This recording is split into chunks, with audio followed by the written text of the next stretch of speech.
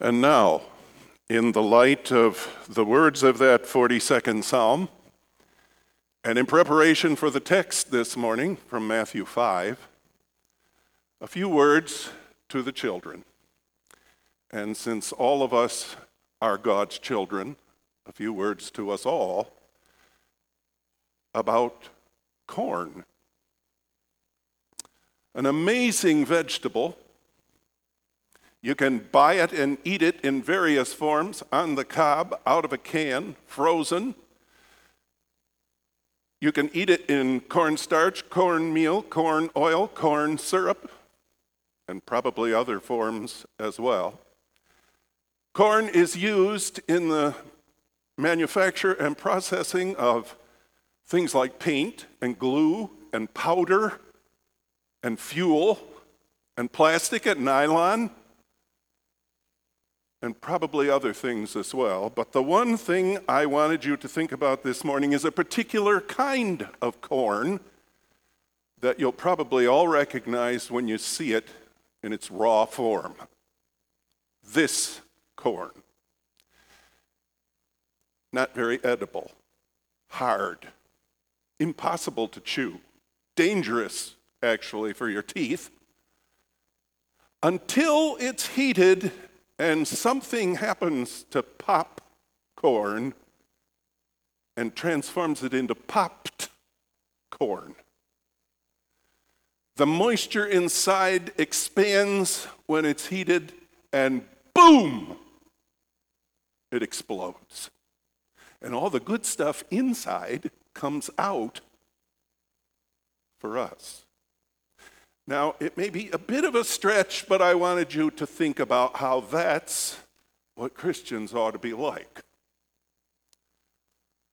Transformed by the love of God and the sacrifice of Jesus Christ from popcorn, not much good for anything, to popped corn, delicious to eat and good for us. Exploding with all the good inside and revealing it to us. Keep that picture in mind as we think together about this text, a fourth of Jesus' Beatitudes. Blessed are those who hunger and thirst for righteousness, for they will be filled. You are what you eat, the old saying goes. Are you? Really? Well, not literally, of course, but there is a sense in which you are not only the sweets and donuts and forbidden things, but the fruits and the vegetables and the good stuff you put into your mouth. You also are or become the desires, the attitudes, the possessions that you put into your heart. I think we can accurately say, writes R. Kent Hughes, that Elvis Presley never understood this. His life was a pitiful pursuit of materialism and sensuality. In Elvis's heyday, he earned between $5 million and $6 million a year. It's estimated that he grossed $100 million in his first 2 years of stardom. He had 3 jets, 2 Cadillacs, a Rolls-Royce, a Lincoln Continental, Buick, and Chrysler station wagons, a Jeep, a dune buggy, a converted bus, and 3 motorcycles. His favorite car was his 1960 Cadillac limousine. The top was covered with pearl white naugahyde. The body was sprayed with 40 coats of a specially prepared paint that included crushed diamonds and fish scales. Nearly all the metal trim was plated with 18-karat gold.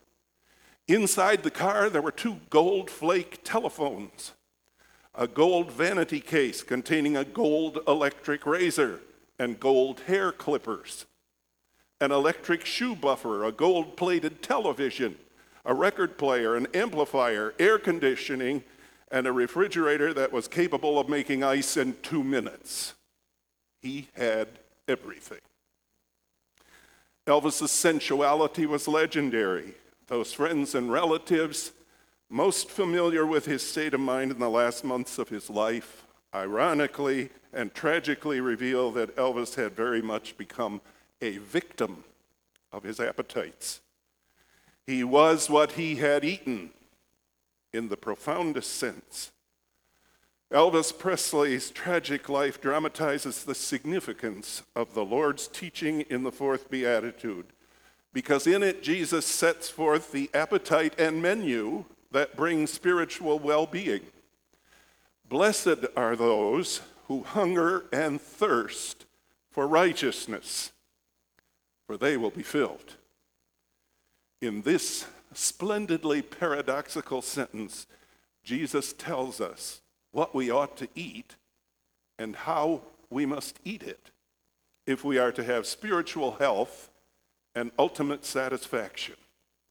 Spiritual health comes from hunger.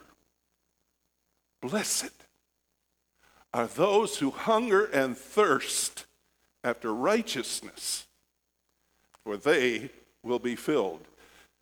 Listen to William Barclay's expanded paraphrase of this familiar beatitude.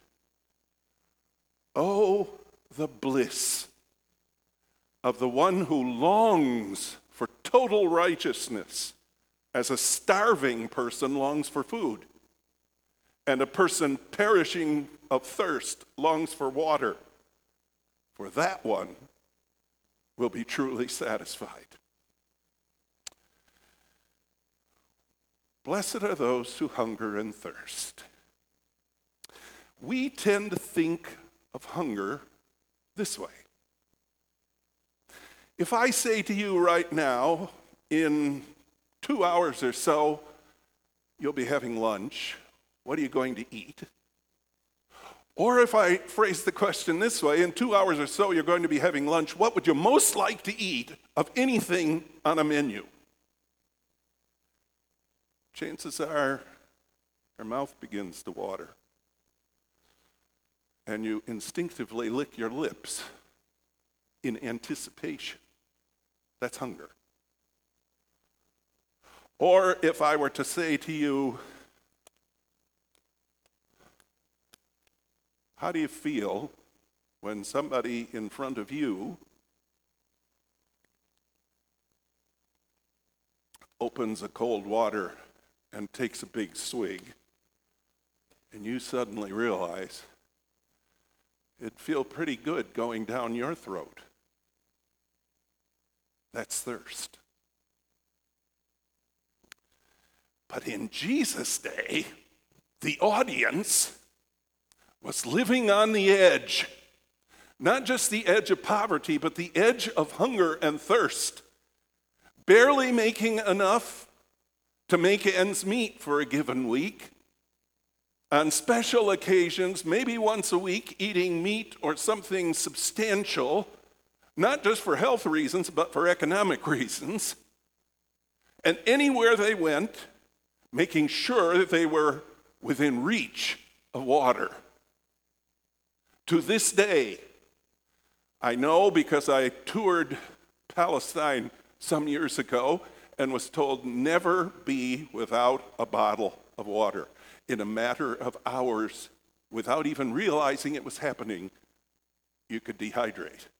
It's a matter of life and death in that land. In that context, William Barclay writes, the fourth beatitude is in reality a question and a challenge. In effect, it demands, how much do you want goodness? Do you want it as much as a starving person wants food? And as much as a person dying of thirst wants water? How intense is your desire for goodness? It points us ultimately to what could be called blessed emptiness, or maybe more understandably, happy hunger. Blessed are those who hunger and thirst for righteousness. Now, what, I ask respectfully, what is righteousness? What is it we're supposed to be starving for, and without which we are dangerously dehydrating? Well, it is happiness of a sort. Jesus, after all, begins every one of his Beatitudes with that word. We're familiar with blessed are, blessed are, blessed are. But in reality, he said, happy are, or as Barclay always puts it, oh, the happiness of those who are hungry and thirsty in this case. Now, that's not the kind of happiness the world is interested in. Happiness for the world is indulgence and selfishness, and the freedom to do and buy and eat and drink and have and own and go where I please. But this happiness is much closer to holiness. And holiness is God-likeness. And God-likeness is a life that in every aspect and facet points to God, shows God, reveals God, looks like God. There's an unfortunate perversion of righteousness among many Christians today, and that is to equate righteousness with being right. Oh, being right is something we could get hungry and thirsty about. But in our efforts to be right, and to be seen as right, and to be declared by others as right, we can do some pretty unrighteous things. Righteousness, we regularly forget, is not being as correct as God, but behaving the way God would in a given instance or situation. A British preacher by the name of Martin Lloyd-Jones put it this way: there are large numbers of people in the Christian church who seem to spend the whole of their life seeking something which they can never find, seeking for some kind of happiness and blessedness. They go around from meeting to meeting and convention to convention, always hoping that it's going to fill them with joy and flood them with some ecstasy. They see that other people have had it, but they themselves did not seem to get it. Now, that is not surprising. We are not meant to hunger and thirst after experiences. We are not meant to hunger and thirst after blessedness. If we want to be truly happy and blessed, we must hunger and thirst after righteousness. We must not put blessedness or happiness or experience in the first place. Jesus put it this way in this very same sermon, the Sermon on the Mount, chapter 6, verse 33. But seek first his kingdom and his righteousness, and all these things will be yours as well. That's the one who's right, and that's what's right to do. Now, we could, and should, as a matter of fact, ask also, where is this righteousness, this God-likeness supposed to be shown? In church? Oh, I certainly would hope so. In my personal devotional life? Well, of course, it ought to be there. At an intersection, stopped by an interminable red light, when I'm already late for an appointment? Yeah, there too. When my team is losing and the calls are all going against us? Yeah, then as well. When I have the privilege of being served by the least competent of all the wait staff in a local restaurant? Yeah. When I absently mindedly pick up the phone when it rings and forget to look at who it might be, and it's a telemarketer. Then too. When I'm just absent-mindedly going through all the channels on the TV looking for something to watch, yeah, there too. When I'm out in the lobby after a service, when it's permissible to gather there to visit, and I'm with my friends and we're talking, yeah. And when that is permissible, and my group of friends sees another group of friends on the other side of the room, and we start talking about them, yeah, then too. Always? Yeah. Everywhere? Yeah.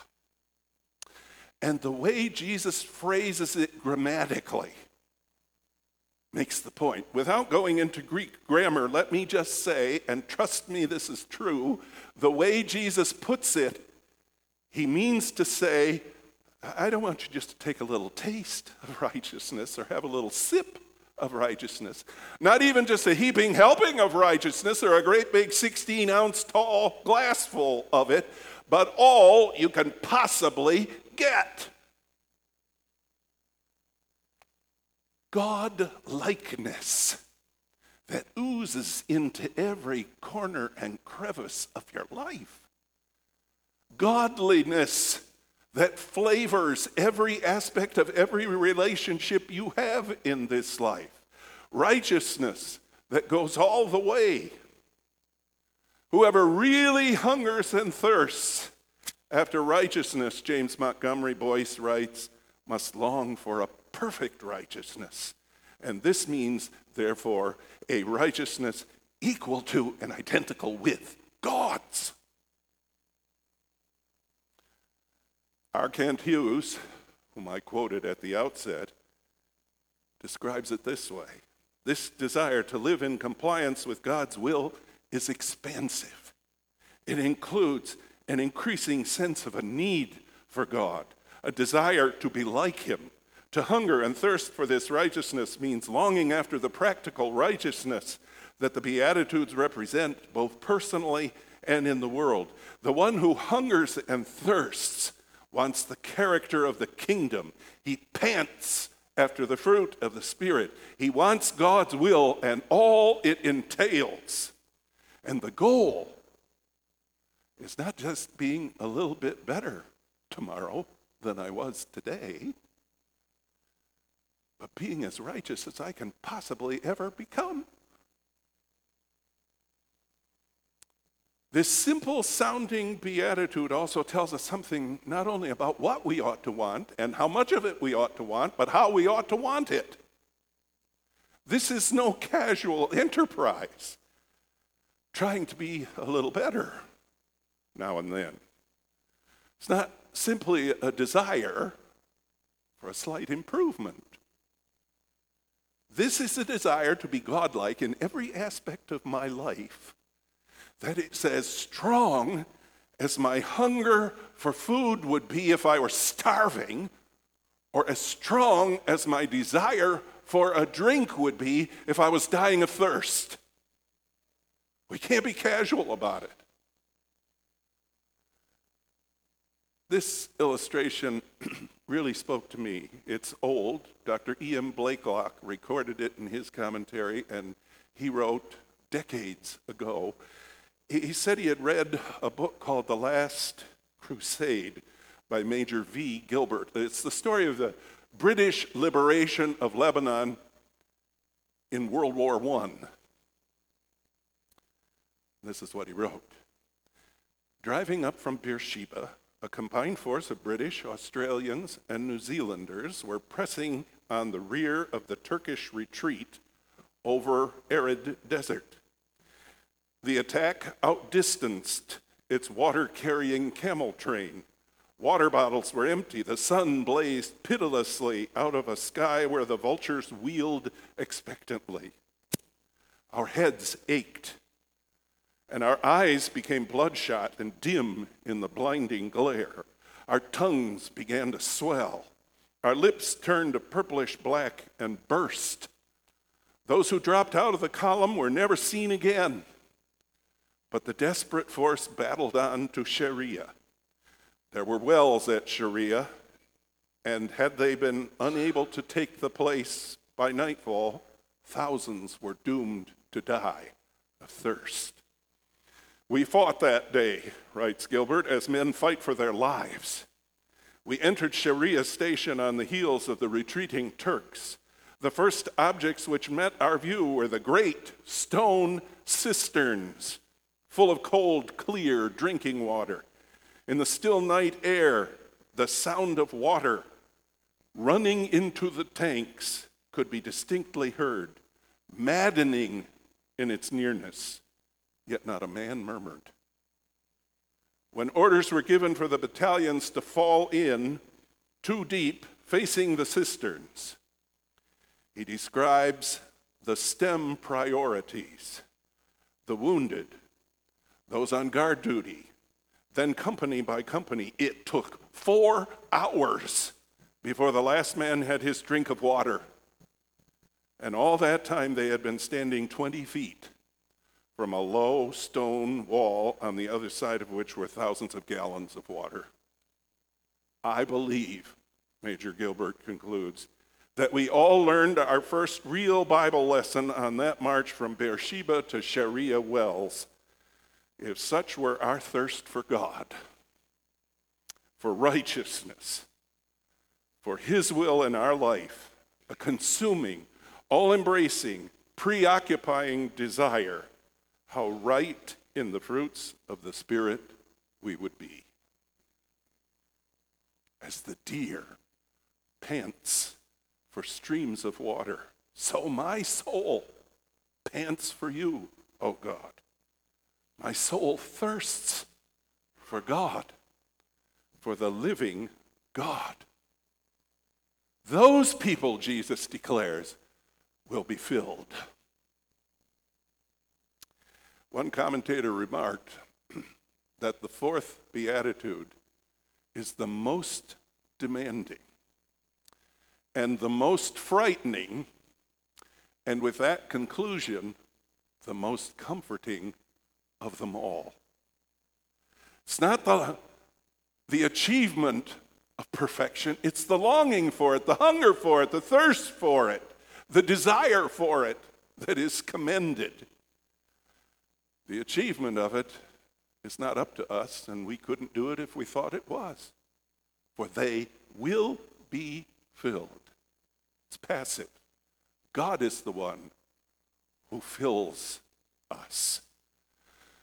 Martin Luther, in his typically emphatic way, put it like this: the command to you is not to crawl into a corner or into the desert, but to run out, if that's where you have been, and to offer your hands and your feet and your whole body, and to wager everything you have and can do.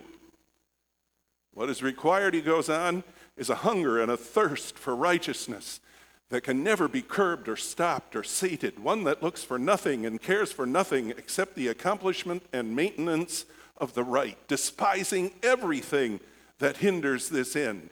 If you cannot make the world completely pious, then do what you can. Remember Jesus' words to the Samaritan woman at Jacob's well?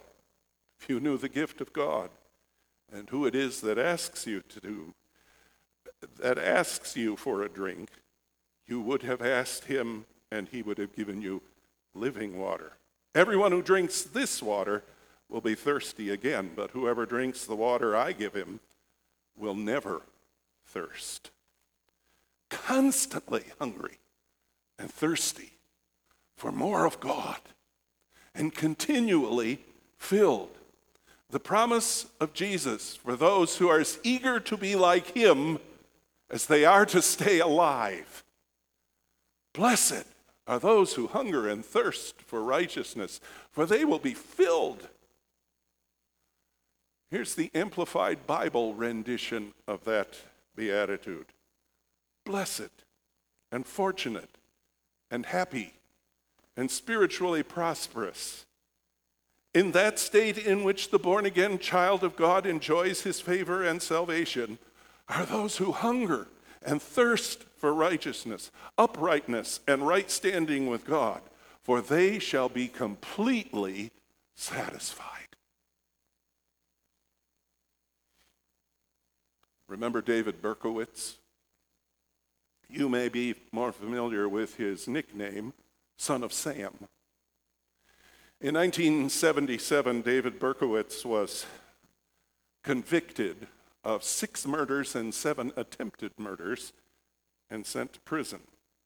He got his nickname, Son of Sam, he said, by following the demonic direction of his neighbor's dog. His neighbor's name was Sam. But when he went to prison, he claimed he had a conversion experience. And from then on, he desired not to be known as Son of Sam, but Son of Hope.